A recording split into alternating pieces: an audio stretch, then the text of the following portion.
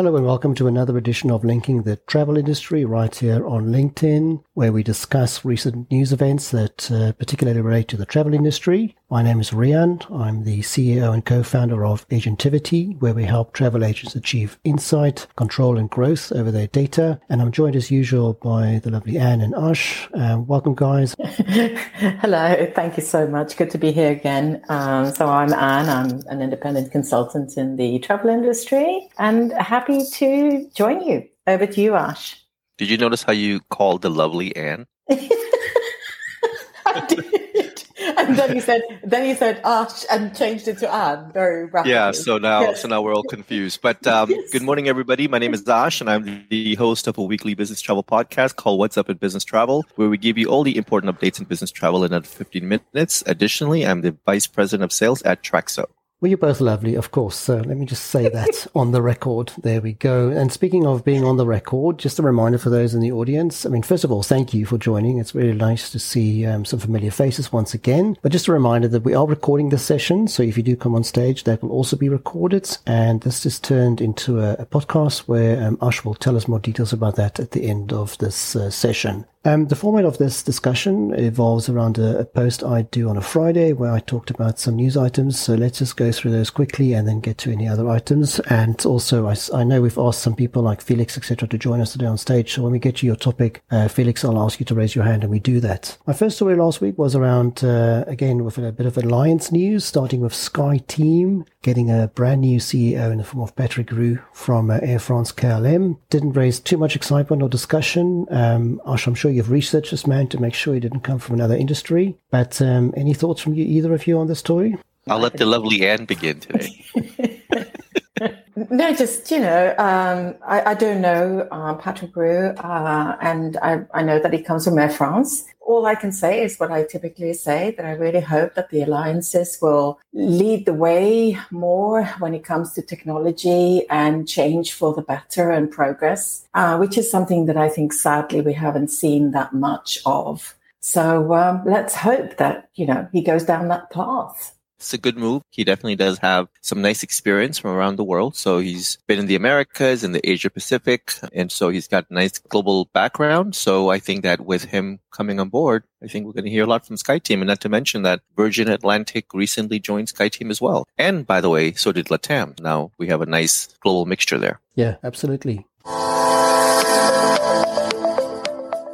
Moving on, it was good news to see that Heathrow has finally removed their passenger cap. I saw Clive Ratton from the BTA comment about that with a nice post. All I can say, it's about time. So, happy that they did that. And hopefully Schiphol can follow soon. But I actually see the opposite in that. I saw some recent posts by KLM and their challenges they have with the Dutch government putting pressure on them to reduce their flights. So I don't think that's going to happen soon. But at least Heathrow seems to be back in, business and open for business.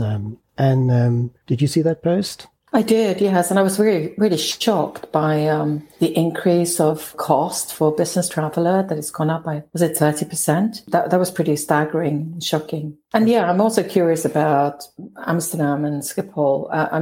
It's not as if KLM has many other options, right? They're kind of stuck where they are. Exactly. I feel quite sorry for them. Yes, it is. Yeah, absolutely. It hasn't happened just yet, right? So the official date is the end of October. I think it's the 29th or something like that when they lift the cap number. So let's see what happens in London first. Yeah, absolutely. Yeah, true. Flyr, that's reducing their capacity by up to 50%. There's always a bit of a glass half full, half empty view on this. Some people are saying, no, they're doing fine. They're just adjusting to the winter demand. And some are seeing it as a sign that they may have some challenges with their cash flow. What do you make of that? And which one of those two camps are you in? Lots of discussions about this airline.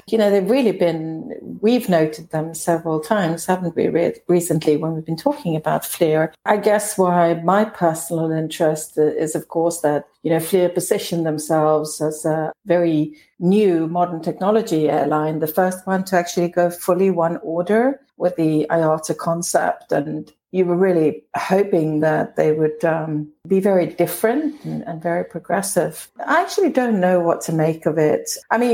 winter schedules always have to be reduced if you are in that space of a lot of holiday travel, which they are. So that's nothing new. But of course, 50% is quite dramatic. Maybe it just sounds really big number, but it's the normal number that needs to happen during the winter months. And maybe because of the pandemic and other things like that, there's been a conscious decision by them to do this so that they can take the cash flow and make it last longer. Yep.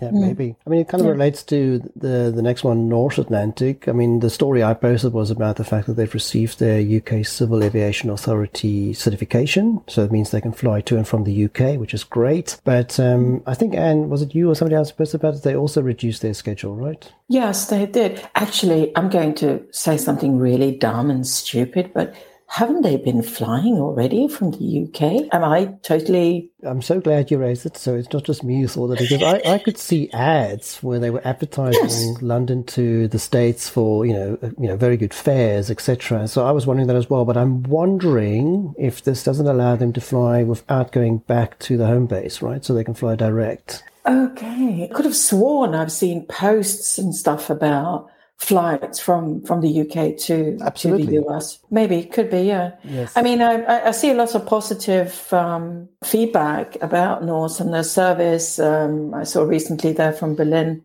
over to the US. So really good fares and seems to be a very good concept. But they also, of course, are reducing their schedule. I would expect that. I don't think the transatlantic has picked up. What I keep hearing is that the flights from Asia to Europe are full. I mean, it's full everywhere, but not so much when it comes to transatlantic. Your thoughts on that, Ash? Are you seeing the same thing? Yeah, I think so. And, the Asia Pacific market is now reacting to how Europe reacted maybe 4 months ago, and probably how the US reacted 6 months before that. We're seeing that the passenger counts are increasing, and Asia Pacific is going to go through the awakening period now. You see a lot of the news stories coming from Asia Pacific about airlines and airports and hiring and all that kind of stuff. So that's all good news. So, we're going to see a lot of movement from there. But from a transatlantic perspective, now we're going to see the norm and the decline kick in, because summer's over and winter's settling in. And I think all these airlines are seeing their numbers for the winter, and they're making some conscious decisions. And I think it's all smart for them to do that and to reduce capacity, because I think that that's what's necessary. The overall numbers of travel are not what it used to be. So I think these airlines are really making a good business decision. Yeah, making the most of the exact opportunity, right? And that's a good thing.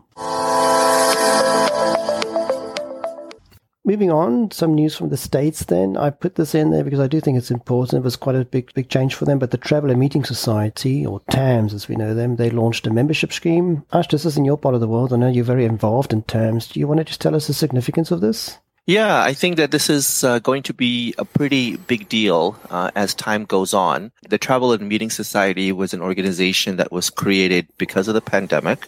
And of course, during the pandemic, when it first got started, a lot of the people in the industry lost their jobs. And so you had a large volume of really smart and very resourceful pool of people not working for anybody. So the Travel and Meeting Society was started during the pandemic, and it really brought together all these people in a really nice way. So fast forward, now it's evolving and it's taking its first big step into membership. And so now you can be a member of the Travel and Meeting Society. You can just go to tamstravel.org and all the details are there. And as Rian mentioned, I am definitely involved in this organization, and I think that they're a great group of people, very, very smart people, and it's definitely worthwhile looking into. And of course, many of you on this call are from the Asia Pacific market and the European market. So I encourage you to take a look at them, and if you find it to be of interest, then at least join or at least sign up to receive their updates and newsletter. Yeah, I mean, I've been personally a little bit involved by just being engaged in one or two of the initiatives there. And I have to say, you're right. The people involved there are very smart, and it's really nice to be communicating with them and learning. So I've been enjoying it a lot. And so, yeah, I'm excited to see where it's going. Anne, have you been involved in TAMS at all, or do you know them? I do know them. I haven't been involved. I have a very good friend of mine, Debbie Thomas, who is. I think it's just a great initiative. Well, then there will be no reason why you wouldn't be a member soon, Anne. Look forward to it. The next on my list was all relating to Hong Kong, sort of three stories that relate to Hong Kong and came up. The first one was about Virgin Atlantic deciding to close its offices there and cancel flying there. I know, I mean, if you read the story, you can see the sort of heartbreak in there. They've really been trying to keep that open and keep flying there, etc., but they couldn't, so they just can't make the economics work, and so they've closed that. And before I ask for comments, let me just mention the other two stories because it's very interesting to see how they all relate, because United is doing the opposite. So they're planning to restart their services there from January. And also Hong Kong itself announced the giveaway of, some 500,000 tickets to the island in what looks to many as a desperate attempt to revive its once thriving tourism sector. I didn't realize this, and Suzanne, I can't pronounce her surname, but Suzanne, who I connected to on LinkedIn, she posted about the conditions you have to meet to go to Hong Kong now, and I didn't realize it was still that strict. There's a bunch of tests and loops you have to jump through to actually be able to go, so I'm not sure that will be successful at all, but interesting how all three of those stories about Hong Kong popped up, all relating. And what are you making of Virgin closing its Hong Kong route? I mean, that was the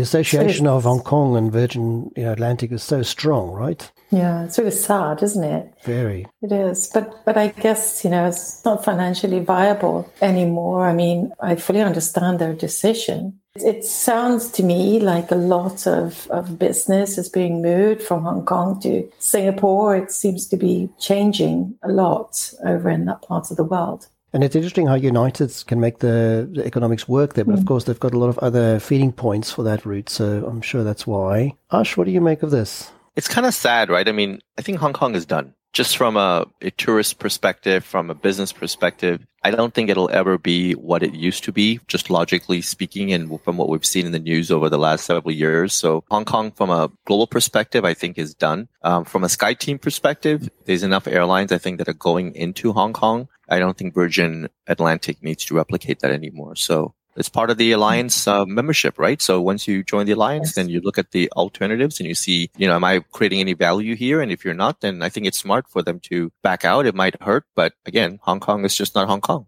No, there's a T-shirt. Hong Kong is done. I do share that, and it really is sad because it has been one of my favorite destinations. I mean, the destination itself will still be there, but I know what you mean. I think the whole, ambience or connections or the way you go there, etc. It is sad to see that.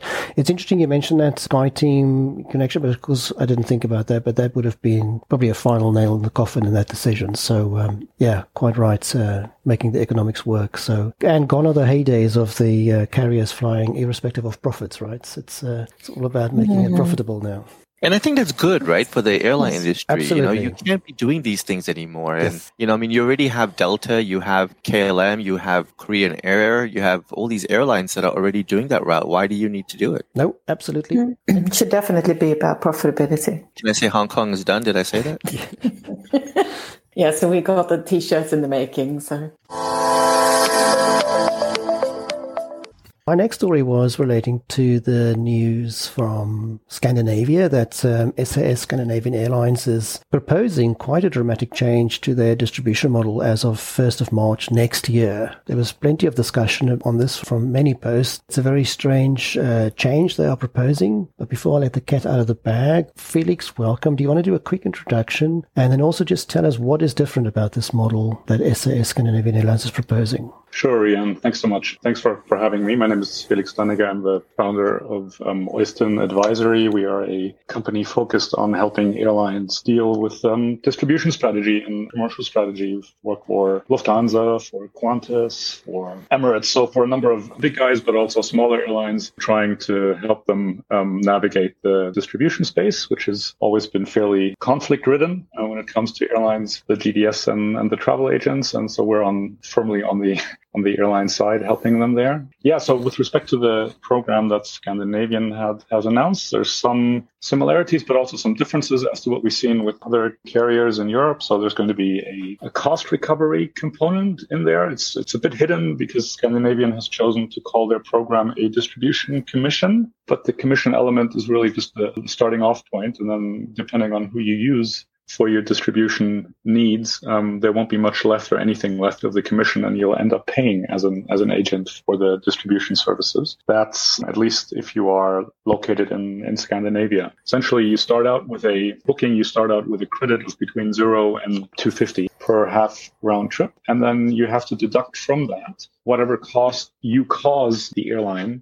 So if you're using a GDS and the airline pays $10 per booking, the plus 250 will turn into a minus 750. That is, unless you talk to your distribution provider, your GDS, or you look at an aggregator model or just some other provider of SaaS content. And I guess maybe the one comment still to make is what's different about it, if you compare it to the Lufthansa model or to France KLM or to IAG, is that SAS has chosen to pass the cost on to the travel agent rather than to the passenger. And that's probably the biggest difference in terms of where the cost will land, at least in the first place. Thanks, Felix. You mentioned a few other challenges on your post. You talk about how popular this might be, this upfront commission of the agents, and we haven't actually heard much from many of the agents. I suspect they're scratching their heads around this a little bit to get a proper understanding before they probably comment. And also the fact that it's limited, right, to just those agents in Scandinavia for now. So there's a bit of an imbalance between an agent in the US and an agent in Scandinavia. And then your last comment was about the potential legality. But before we get on to that, so if I'm an agent in the US now, it's business as usual, right? It just goes on. Effectively, yes. SAS is sort of picking up their GDS costs for me. But if I'm in Scandinavia, it's a different story. Is that a good decision? I mean, I understand why, because of course it's already quite a lot of work just to get those contracts updated, because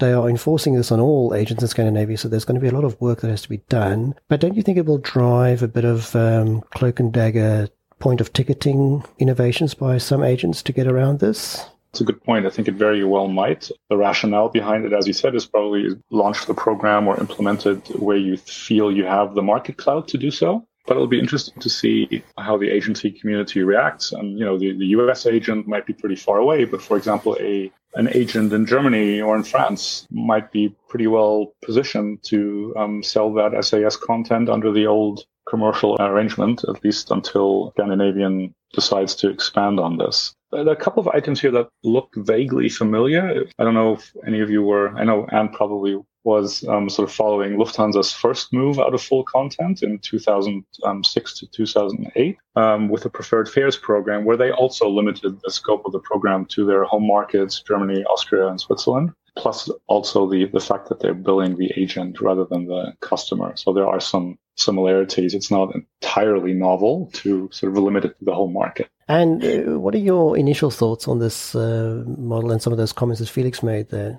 Exactly. Felix is spot on there with the parallel structure that Lufthansa initially introduced and was later changed. But, one thought that is interesting, I also think that we're going to see more on ticketing issues, and which is already here today. We know that there are plenty of agents that use the opportunity to ticket really at whatever choice they make, and they have the capability to do so. Something that strikes me about this is that it's quite admin heavy. I mean, don't misunderstand me. I think all of us here, I think we can agree on that the financial model, like Ash very often says, is broken. We need to do something about, like we typically say, if only agents actually paid for technology and we didn't have the incentives and they would pay for the technology provider instead, things would be a lot easier in this life. But it does strike me, and I'd love to hear Felix's opinion on this, it strikes me as rather admin heavy.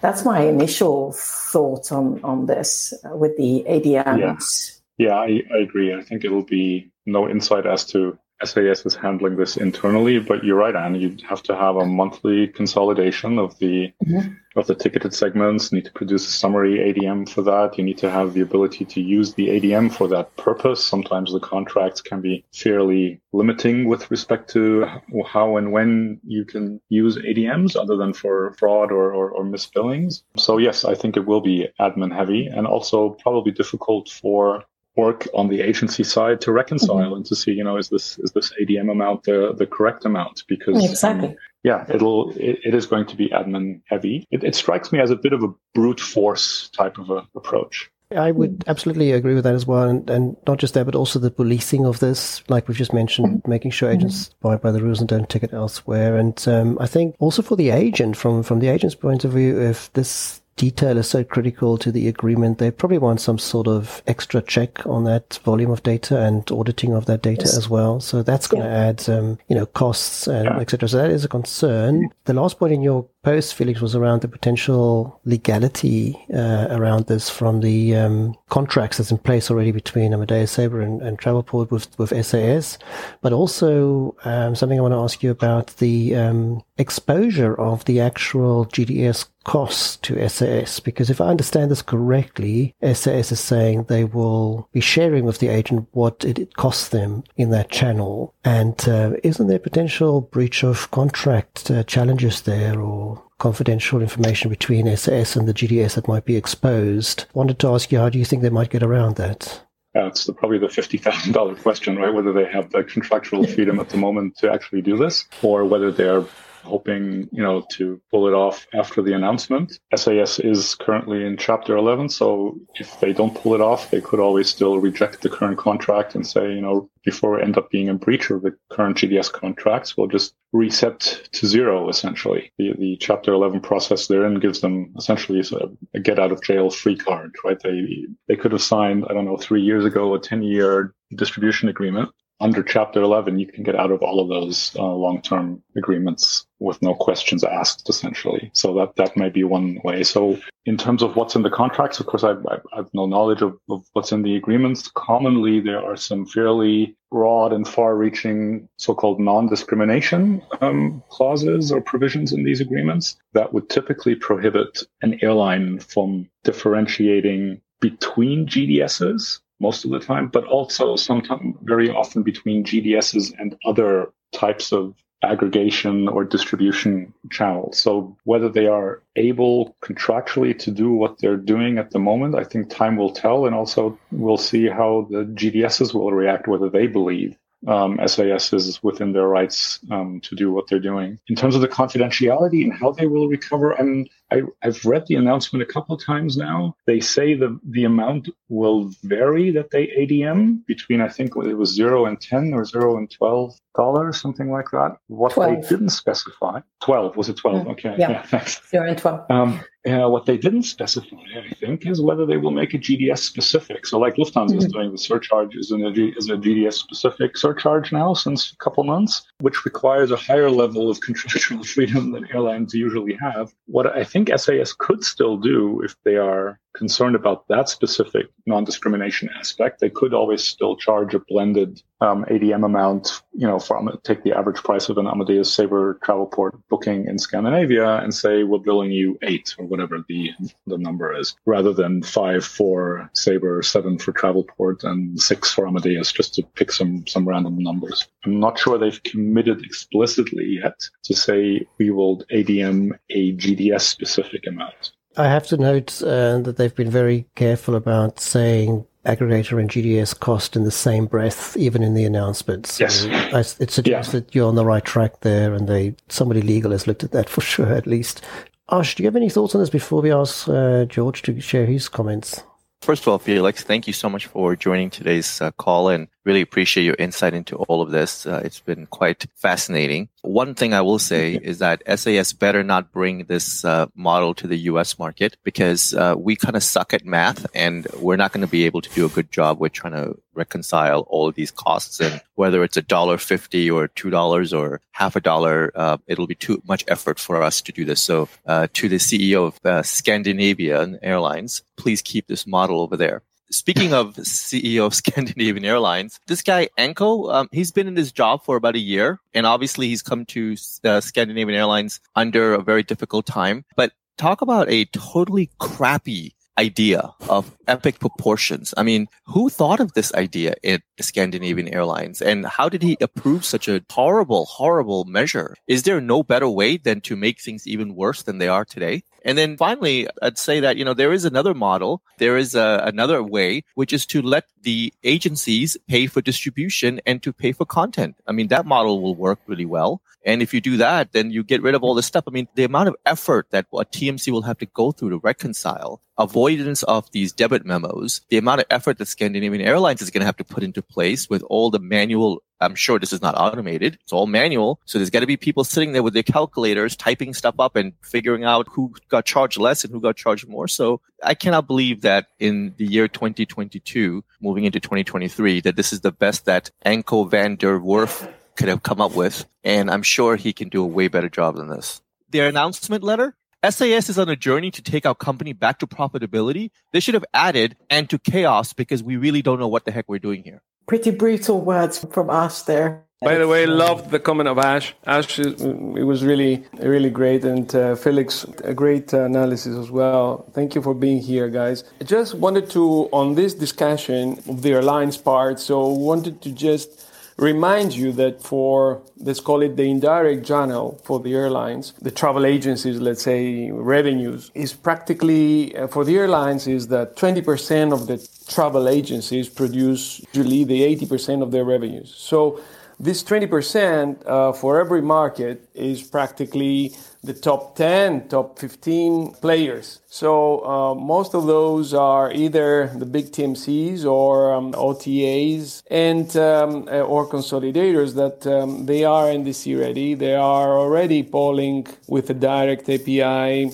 on an NDC level with most of the airlines. So as far as I understand is when I saw that, their idea, I believe, coming out of how would I cut some costs and from where I'm cutting them. So I practically leave my main players more, or which they are already having the possibility to back the tech behind polling into getting the full content out of whatever I'm selling as an airline, and push my direct channels, which they cost much less. And for the rest of I just come up with my cost cuttings from there. No, I wanted to say, George, that actually that's how the Scandinavian and Nordic market is different, because it is not direct connect ready. It is a market that's been, one of the few left where most airlines who've tried to introduce direct connects have had little or really zero progress with that. I mean, we even had Flyr, right, moving into Amadeus for distribution, which is, low-cost airline that should actually be headed for direct connect. Just want to mention one thing that is an interesting one, and that is that Lufthansa has started to classify the Apple AirTag as a portable electronic device, which must now be switched off in flight. So that means everybody who's invested in those to track their luggage can't do so anymore. And I thought that was an interesting one. There's definitely a story behind the story there. Ash, what do you think? I think it's causing interference with the plane's navigation systems. Oh, you think it's actually real? I think it's causing embarrassment for the airline to not be able to tell their customers where their luggage is, but let's... The phones went to 5G. It was chaos. Some of these planes are old and their equipment is not sophisticated the way, we would expect it to be. And so I think that this is a real issue. That's Ash just believing the story itself without questioning the backstory. So that's very interesting. What are your thoughts then on the Alaska electronic bag tag? The Alaska one doesn't emit anything. Right? There's a difference between that one's it's like a boarding pass. Okay, fine. So I had some other stories, but before I do, Anne and Ash, did you have any extra stories? I have to talk about space news. So Wednesday, SpaceX and NASA, I don't know if you watched it, Crew 5 went up to space successfully. Everything went really, really well. And then the astronauts, 4 of them, got to the ISS space station. And what's really cool about this is that the people that were on the plane, you had 2 Americans, you had a Japanese person, and you had somebody from Russia, all together on one aircraft flying across space. And it was a great achievement by SpaceX and NASA. So wonderful job, as always. All we really want to know, Ash, is if they've diverted the path of that meteorite or whatever it was they smashed into. Did that happen? We don't have the information, but I will be sure to give everybody an update as it comes out. And yes, that's good. Did you have another space story for us or something else? No, so I'm actually with you on the Apple theory there. I think it's an embarrassment to the airline, actually. I think that's what it's all about. So I'm with you on that one. Absolutely. So that, I think, wraps it up from my side. Thank you for those in the audience who listened in today and participated as well. Again, Felix and George, thank you so much. This is a sign-off from me, and just a reminder that we do this every week. So over to you, Anne, and then to Ash. Thank you so much, everybody, for listening in. All right, everybody. Thank you for joining today's session. We host this LinkedIn audio call every week on Monday, and it's all about linking the travel industry. Please, please, please share this event with everybody that you know. If you enjoyed today's session, chances are that others that you know will as well. And for those who cannot make it because of time zone or availability, we do make this session available as a podcast on businesstravel360.com. This is Linking the Travel Industry, signing off.